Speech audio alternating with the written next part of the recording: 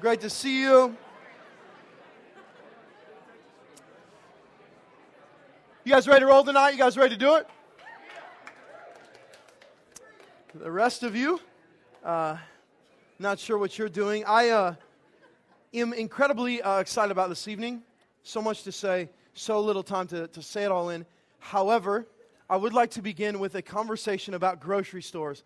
I'm not certain where you grocer, but 6 months ago or so, my wife and I were in the West County area, and she said she wanted to stop by this establishment called Trader Joe's. Now, don't cheer yet, I had never been there before, and I have to be honest and vulnerable with you. I am still a pretty big naysayer of organic food.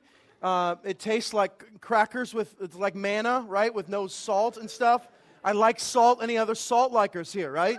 Okay, praise the Lord. We're all headed for heart attacks. Anywho, she said, let's go to Trader Joe's. I was a little bit reluctant, being the great husband I am. I said, okay. So we walk in, and I noticed three things right off the bat, Trader Joe's. First of all, I walk in, I'm like, is there a dress code in this place? Because it's like everyone's looking good. You know what I'm saying? Like the grocery stores I roll in, like I feel a little underdressed right now to go grocery shopping, you know? So that was the first thing. I was like, okay, like I guess it's suit and ties in here. All right, fair enough. Then the second thing I noticed was all of the merchandise or product, if you will, it was all like perfectly put on like it was displayed nicely, is what I'm saying. Have you noticed that? Like the marketing piece, it's all kind of themed, you know, it's come by me, right? And then finally, I found myself in one of my favorite aisles in a grocery store, the potato chip aisle. Anyone? All right. Listen, what a travesty. These things that they're calling potato chips at Trader Joe's, right? It's like you pick this little bag up and it feels like a feather, right? I'm like, my chips need some girth on them, right? And this little bag, it's like, oh, this is nice. These are potato chips. But you're wondering, and again, I don't know organic food. I'm like, yeah, right. Like organic potatoes, like these are like Brussels sprout chips or something. You know what I'm saying? Like these are nasty.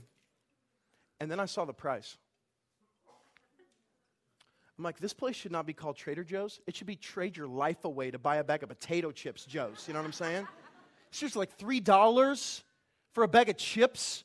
I was literally holding this bag, and Heidi looks at me, and she goes, are you okay? I'm like, no, I'm not okay. I am uncomfortable right now in this grocery store. She's like, take it easy, right? Like she's like, well, why are you uncomfortable? I was like, you know why I'm uncomfortable? Because my jam is Aldi's. That's why I'm uncomfortable.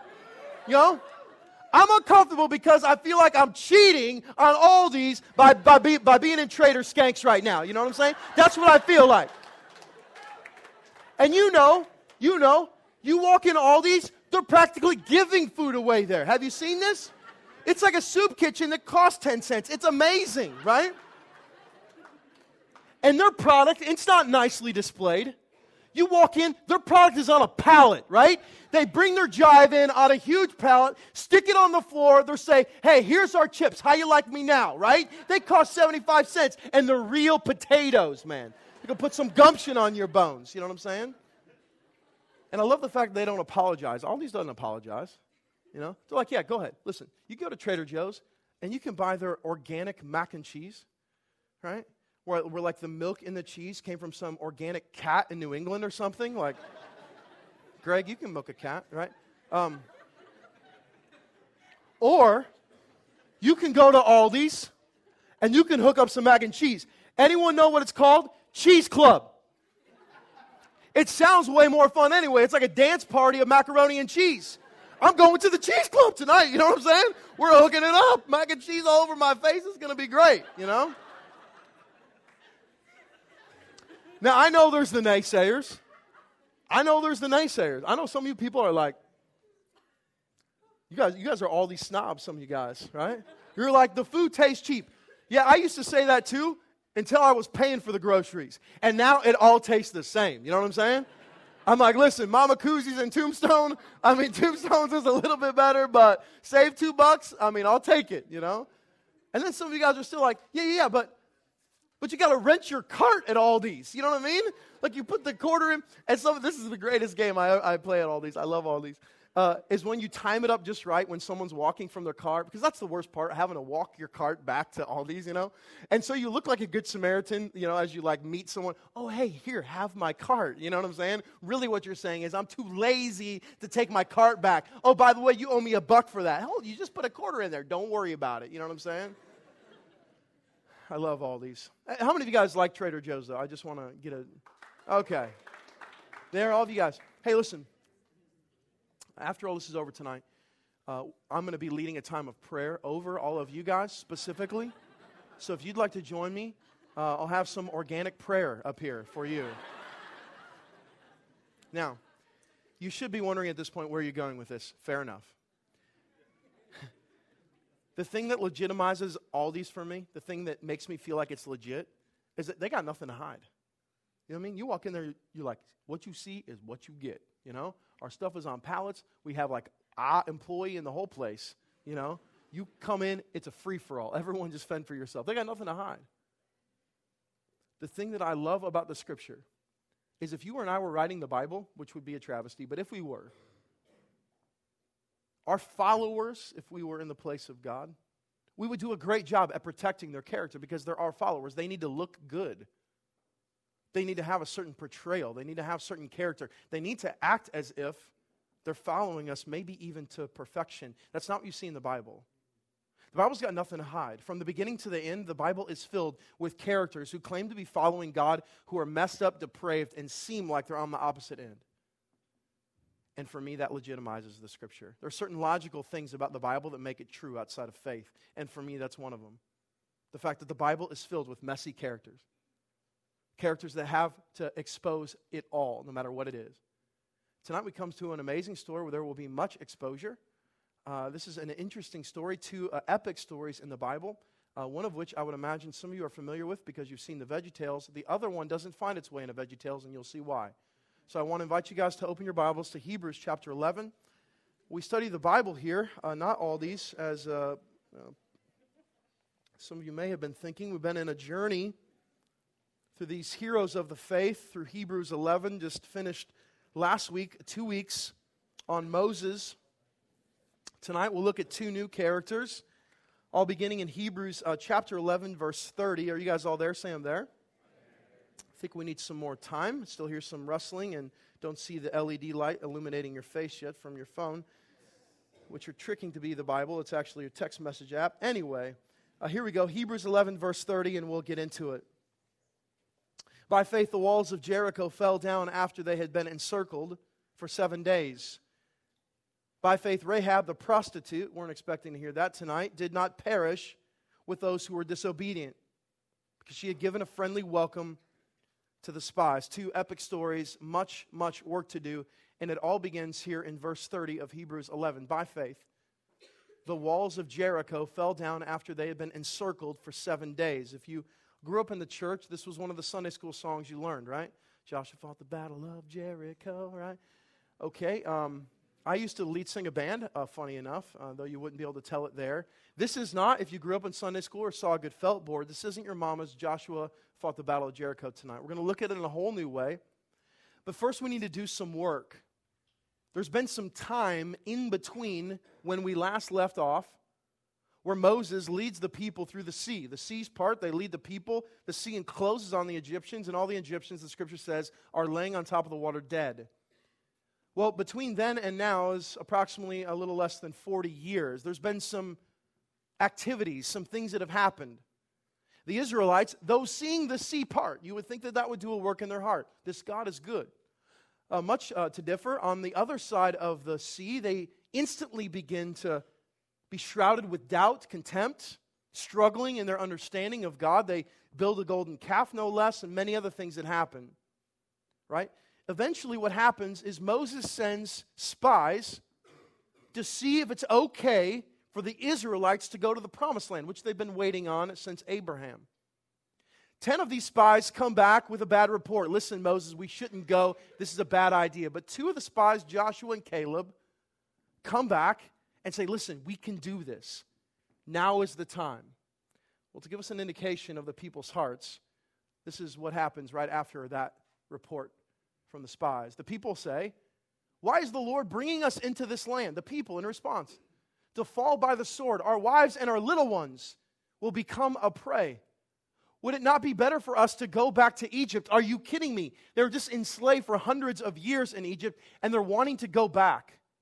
And they said to one another, let us choose a leader outside of Moses and go back to Egypt. You've just seen the sea part. You've seen a pillar of fire.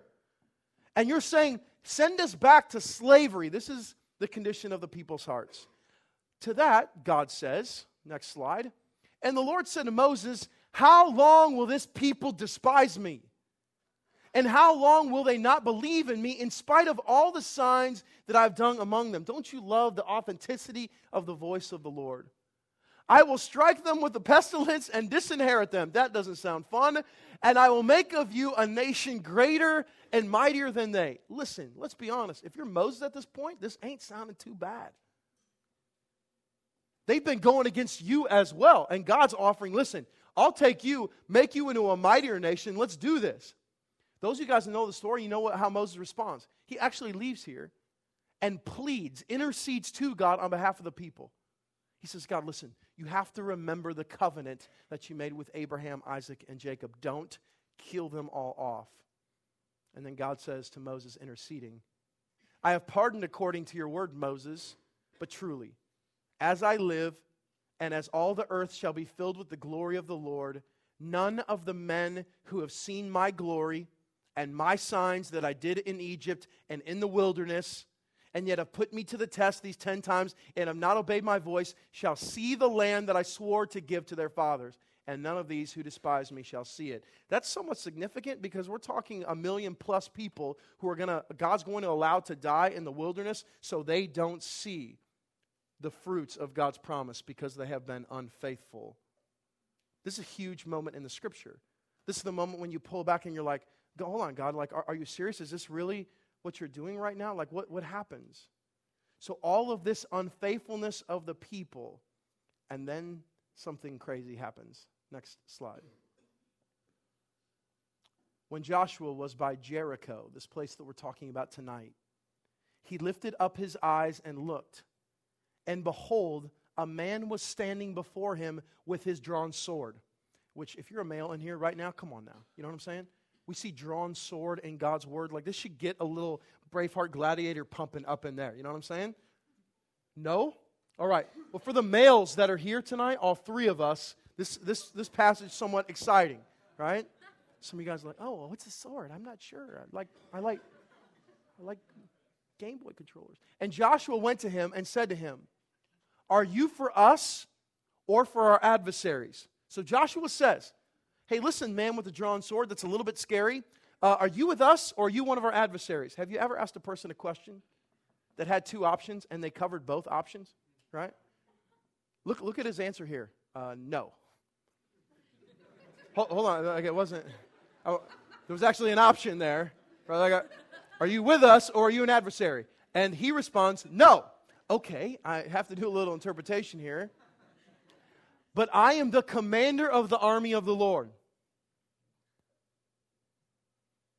Now, it seems difficult at this point to know that God allows a whole generation of Israelites to die off. And you know what people I hear often start saying? Man, that Old Testament God. Have you ever heard that before? People are always talking, Old Testament, New Testament. Man, that Old Testament God, let all those Israelites die out there in the wilderness. But my friends, that's the mantra for an eternity. Rebellion against God will lead to death, period. It doesn't matter what you're talking about, Old Testament or New Testament. Rebellion against God leads to death. Thank the Lord that He sent His Son Jesus as our commander of the army, took on the wrath of God, my friends, and in so doing gives us relationship to God. So this picture of Old Testament, no. If you rebel against God, it's leading to death, period. You're like, man, that's a hard truth. It's the Bible. That's what we preach here, all right? Now, no, I'm the commander of the army of the Lord. Now I have come. Finally, after 40 years in the wilderness, it's go time, Joshua.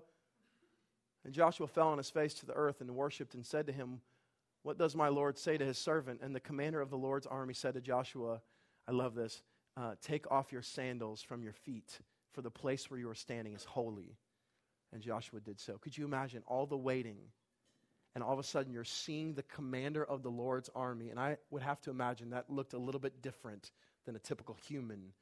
And he says, I'm the commander, it's go time now. So verse 30 said again, just to give us perspective now that we're caught up, by faith the walls of Jericho fell down after they had been encircled for 7 days. We need to understand Jericho. Cue the map. This is where Jericho is. I've helped you out for the reading impaired there. The Jericho is encircled, or ensquared rather, by a red box. Just to the south of that is Jerusalem. Jericho is a fortified city. Its outer wall is 6 foot in depth. Its inner wall is 12 foot. It's a massive fortified city. Kind of sits up on a mount. It's a huge city. It's backed by the Jordan. On the other side of it is Jerusalem. Jesus, in his last stop before Jerusalem and he dies, stops in Jericho. It was a natural pathway. So now all of a sudden, all of these Israelites, how many there are in number, are up to this fortified city. Multiple walls, on a mount, somewhat intimidating. So what does God tell them to do? This should get interesting. Next slide. Now Jericho was shut up inside and outside because of the people of Israel. None went out and none came in. They had heard the things of the Lord. We'll get to that later. And the Lord said to Joshua, see, I have given Jericho into your hand. Listen, if I'm Joshua at this point, I'm a little bit confused. I'm standing outside of a massively fortified city, and God said, I've given Jericho into your hands. No, you haven't, actually. I'm here on the outside. We got big wall A in front of me. You have not given them into my hands. Oh, no problem, Joshua. I've got it all figured out. With its king and mighty men of valor, you shall march around the city, all the men of war going around the city once. Thus shall you do for 6 days. Excuse me? Yeah, I mean, you're going to just march around the city. Okay. The Lord's not done. He then says this, next slide. 7 priests shall bear 7 trumpets of rams, horns before the ark, and on the 7th day you shall march around the city 7 times, and the priests shall blow the trumpets. Real quick side note, commercial break, just so you understand. I'm not comparing myself to a priest, but I will say this. As a pastor, it's not a prerequisite to have to play a trumpet. I just want to make sure you guys understand. I actually didn't play the trumpet. I was a trombone player in band. Any other trombone players? Praise God, right? Praise God. Yeah. All right. Back. Commercial over. So march around the city on the 7th day, blow your trumpets. Verse 5. And when they made a long blast with a ram's horn, when you hear the sound of the trumpet, then all the people shall shout with a great shout, and the wall of the city will fall down, and the people shall go up, everyone straight before him. I have to imagine Joshua at this point is like, okay, so just so I understand correctly, our plan of attack here is we're going to walk around the city once a day for 6 days. Then on the 7th day, we're going to add some trumpets in the mix, and then the walls are come tumbling down. God, is that the plan? Yeah, that's the plan. If I was sitting down with Colin Powell, is that his name? Jason Scott? Colin Powell, is that his name? Mr. Powell, let's call him in case his name's not Colin. Is that his name? The big guy, the guy who's Master of Defense for America, used to be something. Anyway, if I was sitting down with him, and I was like, listen, Mr. Powell, I appreciate you meeting with me. This is so awesome. I've got this idea with our adversaries. So let's say America has a foe. Why don't we just grab our soldiers, have them march around the city a few times, blow some trumpets, and it'll be all good. Like it happened in the scripture. It's like, this is good. You will not be able to find, one war strategist that would say, that's brilliant. Like, hold on, say that again? Slower, though. How did you do that? No. You would not find one war strategist who would say that's a great plan. And that is precisely the point at this moment. God brings all of these Israelites to a place where he's calling them to do something impossible and even crazy and maybe even ludicrous, so that God can ask all of these people one question. And that question is, will you rely on me? Yeah, so I want you to march around the city, and then you're going to watch all of these walls fall down. He brings them to this point with a question that's beating on their heart is, will we trust, will we rely in the face of impossibility? Next slide. This is where they find themselves. This is where you find yourself. over and over and over. You're on the possible, maybe even feeling like you're in control. And then all of a sudden you come to your wall. It's defined as impossibility. It seems like the craziest thing you've ever been called to do by God. And then God adds some insanely crazy instructions that make no sense, have no reason to them. And you find yourself, next slide, in this very precise moment, being asked, in this moment, will you rely on yourself or will you rely on the one who was calling you to do the impossible? You're there over and over and over every single day. Who will you rely on? Who will you trust? Who will you have faith in? Who will you rely on? Now, many of us at that moment, this is what we do. We turn, run in fear, tail between our legs. I'm scared. I don't know what to do. This seems impossible. God, are you sure you're calling me to this? How many of you guys have asked that question about 300 million times? Are you sure? God, are you sure? Are you sure? Are you sure?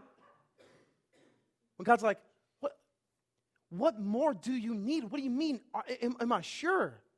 Listen, anytime God speaks in His Word, He is sure.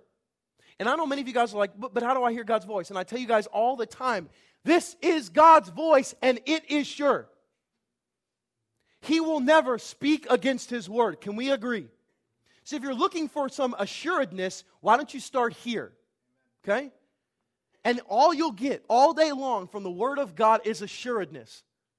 So I know many of you guys, you run, tail between your legs, in fear, retreating. I actually, though, don't feel like that's the biggest Christian issue. I feel like it's this. Next slide. Fun with arrows time. I feel like most Christians, when called by God to do the impossible, instead of turning and running in fear because they know that will completely lack faith, they convince themselves that this is faith. I'm going to stay on the side of possibility and I'm going to teeter right there by where God's calling me. And maybe if I stay close enough where I can still control the situation, maybe then that's still faith. And many of you tonight have convinced yourself that that is faith in God. You're saying a bunch of nice pleasantries. God this, God that. Singing some nice songs with God in it. But the question that the Israelites were having to ask is the same question that you have to ask. Is will you rely on Him as God? He's called God for a reason. Now, I often think about what would happen if I left my children alone in the house for 24 hours. I think of crazy things sometimes. 5-year-old girl, 2-year-old boy, 1-year-old boy. Okay? So try to picture in my mind if Heidi and I, in our negligence, just said, listen, kids, Mommy and Daddy need some time away. 24 hours, we're locking the house from the outside. You guys fend for yourself, see what happens, okay? I think sometimes what that would look like, okay? And my first question is, who's changing the diapers? You know what I'm saying? I mean, I just picture my sons running around. I mean, it's just, it's everywhere. You know what I'm saying? I mean, we come home and they're just, think about mealtime, right? I mean, my kids love them some McDonald's chicken nuggets and sweet and sour sauce. Any of the chicken nugget fans? I'll tell you right now, that ain't organic. You know what I'm saying? That's straight, real, legit chicken up in there, you know? Plus some other hormones and stuff. But anyway, right? Like what would happen with my kids? I would imagine at some point my son Dawson, who is God's retribution on me, I would imagine at some point he would jump off something extremely high, bust his face open. My 5-year-old's like trying to patch him up, you know? It would be crazy. Like when we came home, you have to agree, we would be looking for survivors. You know what I mean? Like, has anyone survived this? You know, like what are they going to do at nap time? Like, where do they even sleep? How do they watch the show? You know, all those things. There's a reason why I'm their parent. There's a reason why I'm their parent. Like right now in their life, that will change. They're wholeheartedly reliant on me to provide, and my wife, to feed them, to clothe them, to bathe them often. Right? To give them a life, to provide for them, to make sure their house is warm. They need a parent. Listen, there's a reason why God is called God. Uppercase, not lower. There's a reason why you have convinced yourself that He's your God. I mean, you call him that. And in your mind, you call him that with an uppercase. But my friends, if he is your God, then you understand what that comes with. If you sing about him being your God, then what that means is he's your God. Which means that you have nowhere else to go for reliance but him. Yet many of you are finding yourselves in the position of control, in the driver's seat. God, I know you've called me to the impossible, to do crazy things, but I'm just going to stay over here on the right side of the road where everything is nice and safe, and I'm going to call it faith. That is not faith. It's faith in yourself, it's trust in your own ability, and it's a denial that God will accomplish the work that he said he would do in you. Are you with me? And yet so many of you, oh yeah, I'm part of the faithful, when all your life has been spent on the possible. And I'm telling you right now, that is incredibly boring. Incredibly boring. The gospel is an adventure. Following Christ is the most fun I've ever had in my entire life, suffering and joy. Why? Because it's on the side of the impossible. Daily, I get to watch God, like you, do things under crazy circumstances with crazy directions and find myself right here, crossed the impossible. And once you do this, listen, something unbelievable happens. Once you watch God do the impossible, then there is no more impossibility. Then you start really believing God's word that says, with him, all things are possible.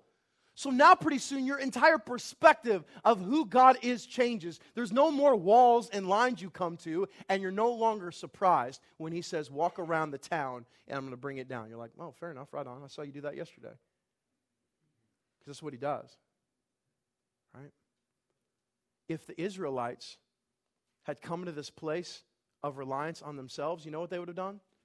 They would have gotten to the wall of Jericho and they would have said, God, thanks and all. This is nice. Appreciate it. What we're going to do now is we're going to SWAT Team 6, SEAL Team. Who's the team that killed Osama bin Laden? SEAL Team 7? 6. Okay, SEAL Team 6. Okay. They killed Osama bin Laden. Did you guys hear that? And they just did another mission yesterday, actually. These guys are hardcore. Anyway, they would be like, hey, God, thanks. We're here now at the walls. Now we're just going to scale the walls. We're going to Navy SEAL Team Scout 6 it. And we're going to take down everybody. Because you've got us here, but now it's time. And God's like, whoa, no. My plan is you march. And you watch me work. And then all the glory's mine. Right? So this is nice and all, but what happens in the story? Great question. Next slide. So the people shouted as God told them to do. And the trumpets were blown. It had to be loud. As soon as the people heard the sound of the trumpet, the people shouted a great shout.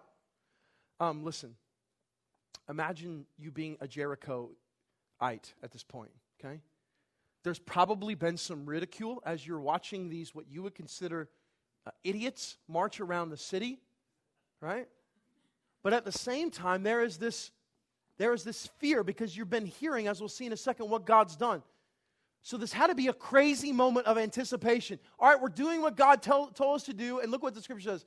The wall fell down flat, so that the people went up into the city, every man straight before him, and they captured the city. And this is where things get really tough for many of us. Then they devoted all in the city to destruction, both men and women, young and old, oxen, sheep, and donkeys, with the edge of the sword. And this is when people who don't teach the Bible really struggle, because they're having to explain why God would allow this, the killing of man, women, and child. It's called disobedience. What does verse 30 say? Disobedience. Jericho disobeyed. They rebelled against God, and that leads to death all the time. The walls come tumbling down. Could you imagine for a second being one of those soldiers who had been marching, right? Inwardly, you're thinking, okay, this is somewhat strange. Then God also told them, or Joshua told them, not to say a word, okay? Don't speak a word, and I don't mean, females, that would be tough for you guys, wouldn't it? I'm really sorry about that. Guys, this would be really tough for us, guys, wouldn't it be, not to say anything? You're like, no, I haven't said anything in 5 days. This is... I just text all my talks, right? God says, don't say a word. Why? Because we could turn it to be our glory in a heartbeat. Picture it, dudes especially. You're starting to walk around this city. Man, look at our march. This is looking pretty good right here. You know what I'm saying? This march is straight pimping right here. I shouldn't have said pimping. I'm sorry. And now I've just said it twice. So this is... Look, our march is great. Like, we're killing it right now. I'm sure God is going to bring these walls down because our march is so good. Humans can turn it on a dime to focus on us, right? So Joshua says, don't say a word. March around the city. Why? So God will get the glory. And the walls come tumbling down. Now we come to epic story number 2, which interweaves in all of this. Next slide. By faith, Rahab the prostitute. I know many of you weren't expecting to hear that word tonight. We did some Hebrew research on the word prostitute. Jared Corzine, our discipleship director, in seminary, has taken some Hebrew classes. So I asked him, Jared, you're a brilliant guy, what does a prostitute mean in the Hebrew? Because I just want to make sure I get it accurate. And so he came back, and we were all sitting down, a really serious moment. What does prostitute mean in the Hebrew? And he said, prostitute. So, seriously, yeah, it means prostitute. It means this woman, Rahab, sells her body for sex. Again, like if you're writing your Bible, good chance a prostitute isn't showing up. But in the Bible, she doesn't just show up. Matthew chapter 1, check this. Matthew chapter 1. And Salmon, it's not a fish in this case, the father of Boaz by Rahab, and Boaz the father of Obed by Ruth, and Obed the father of Jesse, and Jesse the father of David the king. This in Matthew 1 is the genealogy of Jesus. And my friends, do you see what I see in there? Rahab the prostitute in the genealogy of Jesus. And not just that, my friends, but the great-great-grandmother, do the math later, of King David. Rahab the prostitute, the woman who sells her body for sex, is in the genealogy of Jesus in Matthew chapter 1 and the great-great-grandmother of David. Try and find another religion anywhere in the world that brings out this in the people who follow God, my friends. Try to find one, please. Right? Not going to find it. It's not going to happen. So now that we have a good grasp of who the prostitute is, she has some kind of history, and not just that, but makes a name for herself somehow. Verse 30 says this, back to it real quick. Actually, go back to verse 31 just so I can build the context again. By faith, Rahab the prostitute did not perish with those who were disobedient because she had given a friendly welcome to the spies. Now, let me share the story with you. So, she's a prostitute. She's living in a house at Jericho. Joshua sends 2 spies to check out Jericho to give him a good idea of how it is they're going to attack and besiege the city. So before the condemnation comes, or the plans come from God to march around it, right? And so these spies, they get into the city, and first of all, they're absolutely horrible spies. The scripture says that within the first day, the king already knows they're there, all right? These guys didn't go to James Bond's spy school. I mean, these guys are idiots, you know what I mean? Like spies, part of the thing of spying is like no one knows who you are. They come in, they're staying at the prostitute's house, which at first glance for you and I would seem a little bit sketchy, right? You're like, you're staying where? At the prostitute's house? I'm not sure that that's a great idea, right? But it was a decent strategy. A lot of men are in and out, so it's a good hiding place. Also, there's a lot of information because all kinds of different people there, as you can imagine. So the king finally sends word to Rahab. King's like, hey, I know you're hiding some spies here. What's going on? And Rahab lies, says, oh yeah, those men were there, but they're long gone. In fact, they left a while ago. You better hurry up. They're already outside the city gate. While all the while, these 2 spies, were hiding in the flax, which is the linen drying on the roof of her house. And then, in that moment, she goes up to them and says this. Check this out. Unbelievable. Before the men lay down on the flax on the roof, she came up to them on the roof and said to the men, I know that the Lord has given you the land. Excuse me? And that the fear of you has fallen upon us, and that all the inhabitants of the land melt away before you. For we have heard how the Lord dried up the water of the Red Sea before you when you came out of Egypt, and what you did to the two kings of the Amorites who were beyond the Jordan, to Sihon and Og, who were devoted to destruction. And as soon as we heard it, our hearts melted, speaking of the Jerichoites here. And there was no spirit left in any man because of you. For the Lord your God, He is God in the heavens above and on the earth beneath. 1 second. Have you ever had a friend that you thought, no way they're ever going to amount to anything? I mean, they seem like their life is headed to absolute disaster, complete destruction. I mean, they seem worthless. I'll take this a step further. Why is it that the most graced are the most judgmental?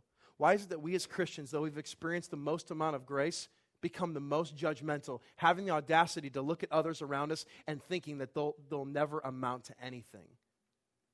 And here in this moment, we see a prostitute who is in one of the lowliest jobs you can possibly be in. And what is she doing? She's not just helping spies out, because that would have been a good gesture, agree? That would have been good works. But God wouldn't have looked on that with any eyes of grace or mercy. It would have been, that's a good Samaritan act. Way to help my spies. But when she says, your God, He is God above the heavens, then her faith and her works collide. That's why James 2 also speaks of Rahab, faith without works is dead. Faith will evidence itself in works. And so in this moment, we see the heart of a prostitute, some of the same people that you have judged in your heart. Way less than a prostitute. And yet God shows in His mercy and grace how He can do the impossible in the heart of men and women. Unbelievable. Next slide. Then she says, listen, this has been great and all, but I would ask one thing. Please swear to me by the Lord that as I've dealt kindly with you, you also deal kindly with my father's house, and give me a sure sign that you will save alive my father and mother, my brothers and sisters, and all who belong to them, and deliver our lives from death. Some of you at this point who are wise would say, that just seems like a great strategy. The spies from the spies from the Israelites say God a couple times, hey, listen, I know the city's going down, like remember me, right? That would seem like just a great strategy. Problem is, Hebrews chapter 11, verse 31 said what? By faith. This is a genuine expression of faith in Rahab. Save my family, save me. And the men said to her, our life for yours, even to death. If you do not tell the business of ours, then when the Lord gives us the land, we will deal kindly and faithfully with you. Next slide. For Rahab, her wall is her own life. Everything that seems impossible, no way God could ever be merciful on a prostitute. Her wall that she's looking at is all the doubt, all the shame, all the regret. And she says, I don't care what anyone says, He's my God. And the impossible that many of you guys are experiencing in the same way, because some of you guys, you'll be like, well, I'm not a prostitute. The thing is, your heart's completely depraved and set apart from God. So whatever title you want to put on that, whatever title you want to put on rebellion of God, take your pick. It's rebellion. It's going against God. And so maybe you, in all of your shame and regret, need to stop listening to the doubt and the lies and finally believe that what was accomplished on the cross is completely enough for you too. Instead of just the dude up there who's preaching. Oh, that guy, man, he's sure fired up. Yeah, you know why I'm fired up? Because Christ reached in and saved my life. Many people ask me all the time, like, why are you so intense all the time? Like you're a little rabbit up there, you know what I'm saying? Why? Because every time I preach, it's life and death. I know full-heartedly there's people in here that have no clue who God is. And I'm so glad you're here. But you know what? I'm not going to patsy around the gospel. It's life and death every single moment of my day. This could be the last sermon I preach, and I'm not going out soft. You see what I'm saying? And so then sometimes we're like, oh, well, fair enough. Well, it's time that we all join in that. There's no reason why any of us should lack in that passion or zeal. This is the moment she comes to. Now, I need to show you something. This piece of this story has absolutely ripped my heart wide open. Please see this. The walls fall down. They shout, Jericho is decimated. But to the two men who had spied out the land, Joshua said, go into the prostitute's house and bring out from there the woman and all who belong to her as you swore to her. What? Jericho has just been decimated. And what does Joshua tell these two spies? Go get the prostitute. Of all the hundreds and hundreds and hundreds of people who are dying in there and getting ready to be slain by the sword, Joshua says, go get the prostitute. And just when you thought your story isn't in the Old Testament, I beg to differ. You lie in the ruin and the rubble of your life, not worthy of being saved, not deserving of any kind of life. And because of faith in God, guess what happens? So the young men who had been spies went in and brought out Rahab and her father and her mother and her brothers and all who belonged to her. Imagine that moment. She remembers what the spies had said. She feels the walls tumble. Her house was a part of the wall. And then in come the spies to rescue her. Could you imagine the moment in her heart that she's experiencing as she experiences freedom, my friends? You relate to that at all? Life in rubble and ruins, misery, regret, addiction, shame, and all of a sudden, out of the pit of the despair, God pulls you out and saves you. If you think this isn't your story, if you don't think you're the prostitute, my friends, this has our story and the gospel written all over it. Then look at this, one of my favorite parts. So they bring out all the relatives outside the camp of Israel, verse 24, and they burn the city with fire and everything in it. That means everything in it. Everyone's dead except Rahab and her family. Only the silver and gold and the vessels of bronze and of iron they put into the treasury of the house of the Lord. Next slide, look at how this ends. But Rahab the prostitute, I love the buts in the Bible. I know that sounds weird at first, hang with me. There are so many times in the scripture where it all seems impossible, but God all of a sudden swoops in and saves the day. But Rahab the prostitute and her father's household and all who belonged to her, Joshua saved alive. And please see how this ends. And she has lived in Israel to this day because she hid the messengers whom Joshua sent to spy out Jericho. Listen, she's adopted in as a Jew. And you, through Christ, have been adopted in as a son and daughter of God, pulled out of the pit of rubble that is your life, and all of a sudden saved. I was sharing at the marriage retreat. A lot of vulnerability. Actually shared 5 areas of how I need to grow as a husband. The last area that I shared that I struggle with my wife is celebrating the victories of God. I do a phenomenal job doing that with other dudes. My staff guys, the elders, God does the work. I come in, we party, celebrate what God's done, and then I go home, leave my wife out of the picture when she's the person I should be celebrating with the most so my children can see mommy and daddy worshiping God together around what God's doing. And as I was preparing for this text, you know what I kept thinking about? I kept thinking about the reality that this is something on a daily basis in front of my children I need to be celebrating. Hey kids, listen to this story. In the pit of rubble, completely dead and desolate, and all of a sudden, God did a work. So kids, let's party. You see what I'm saying? I didn't grow up in that house, did you? I didn't grow up in the house where every single day I was being reminded by my parents of the work that He had done in their life. So I told Heidi, I'm like, listen, it's time to start celebrating up in here, right? With all these food. That's what I'm talking about. You know what I'm saying? Leave that Trader Joe's. Next slide.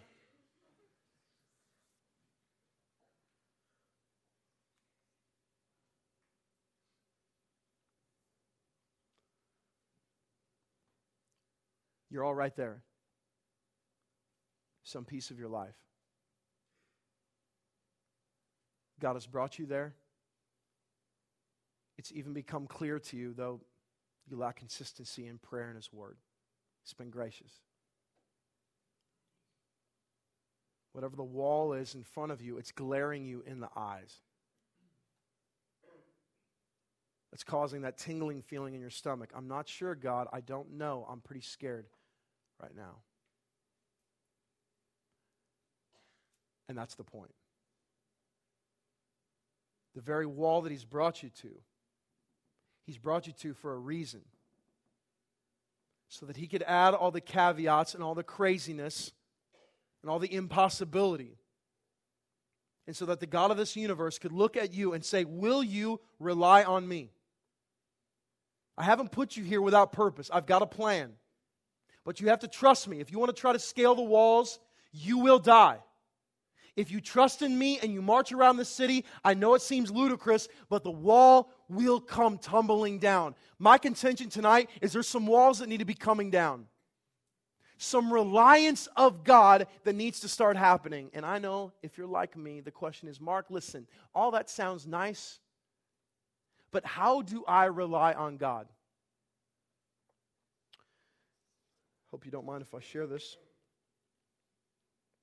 I was thinking a lot about that. I was thinking a lot about the wrath that's poured out from God on the people of Jericho. And I was thinking a lot about how I should be there too, experiencing the full wrath of God for my sin. That's where I should be.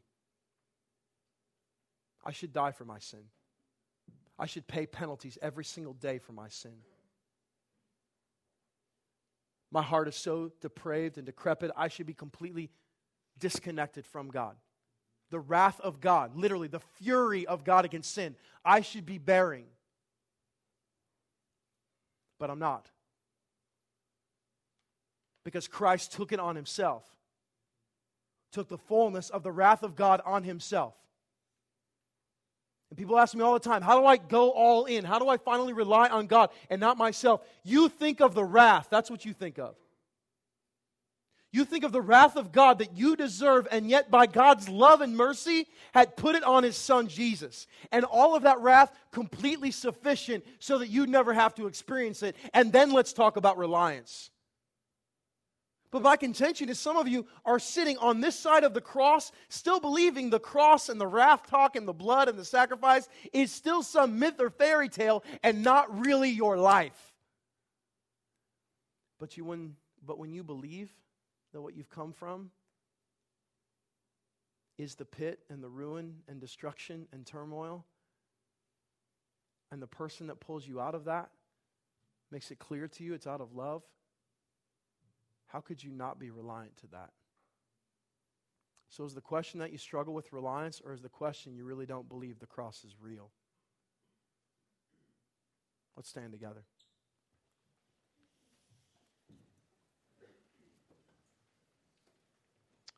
Every night in my house, have the same routine. Something started happening in the last 2 weeks.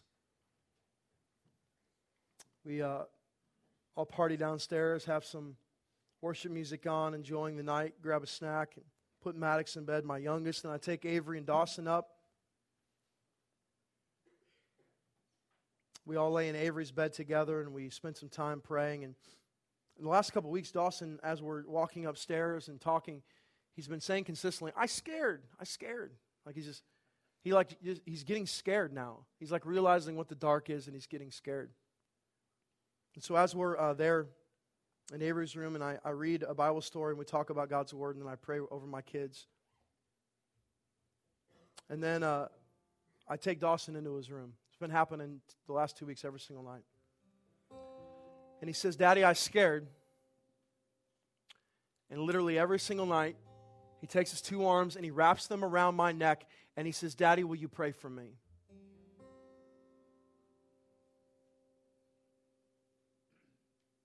Think about the desperate cries of a young son who all he has in front of him is a daddy who cares about him and loves him deeply. And so he really believes in that moment he has nowhere else to go. He's scared and he needs help. So where is he going? He's going to Daddy. Daddy, I know you pray. Will you pray for me? Because I'm scared right now. The reliance of God, it's not resting in yourself or turning to yourself for comfort. A reliance of God is saying, God, here I am. I've got nowhere else to go. Will you help me trust that you're going to cross the impossible for your glory's sake? Some of you tonight literally just need to reach out and grab the love of God that's waiting. Father, I pray for my friends, my brothers and sisters in this room. For the addictions, the struggle, the turmoil, the chaos, the ways, God, that they're completely relying on themselves.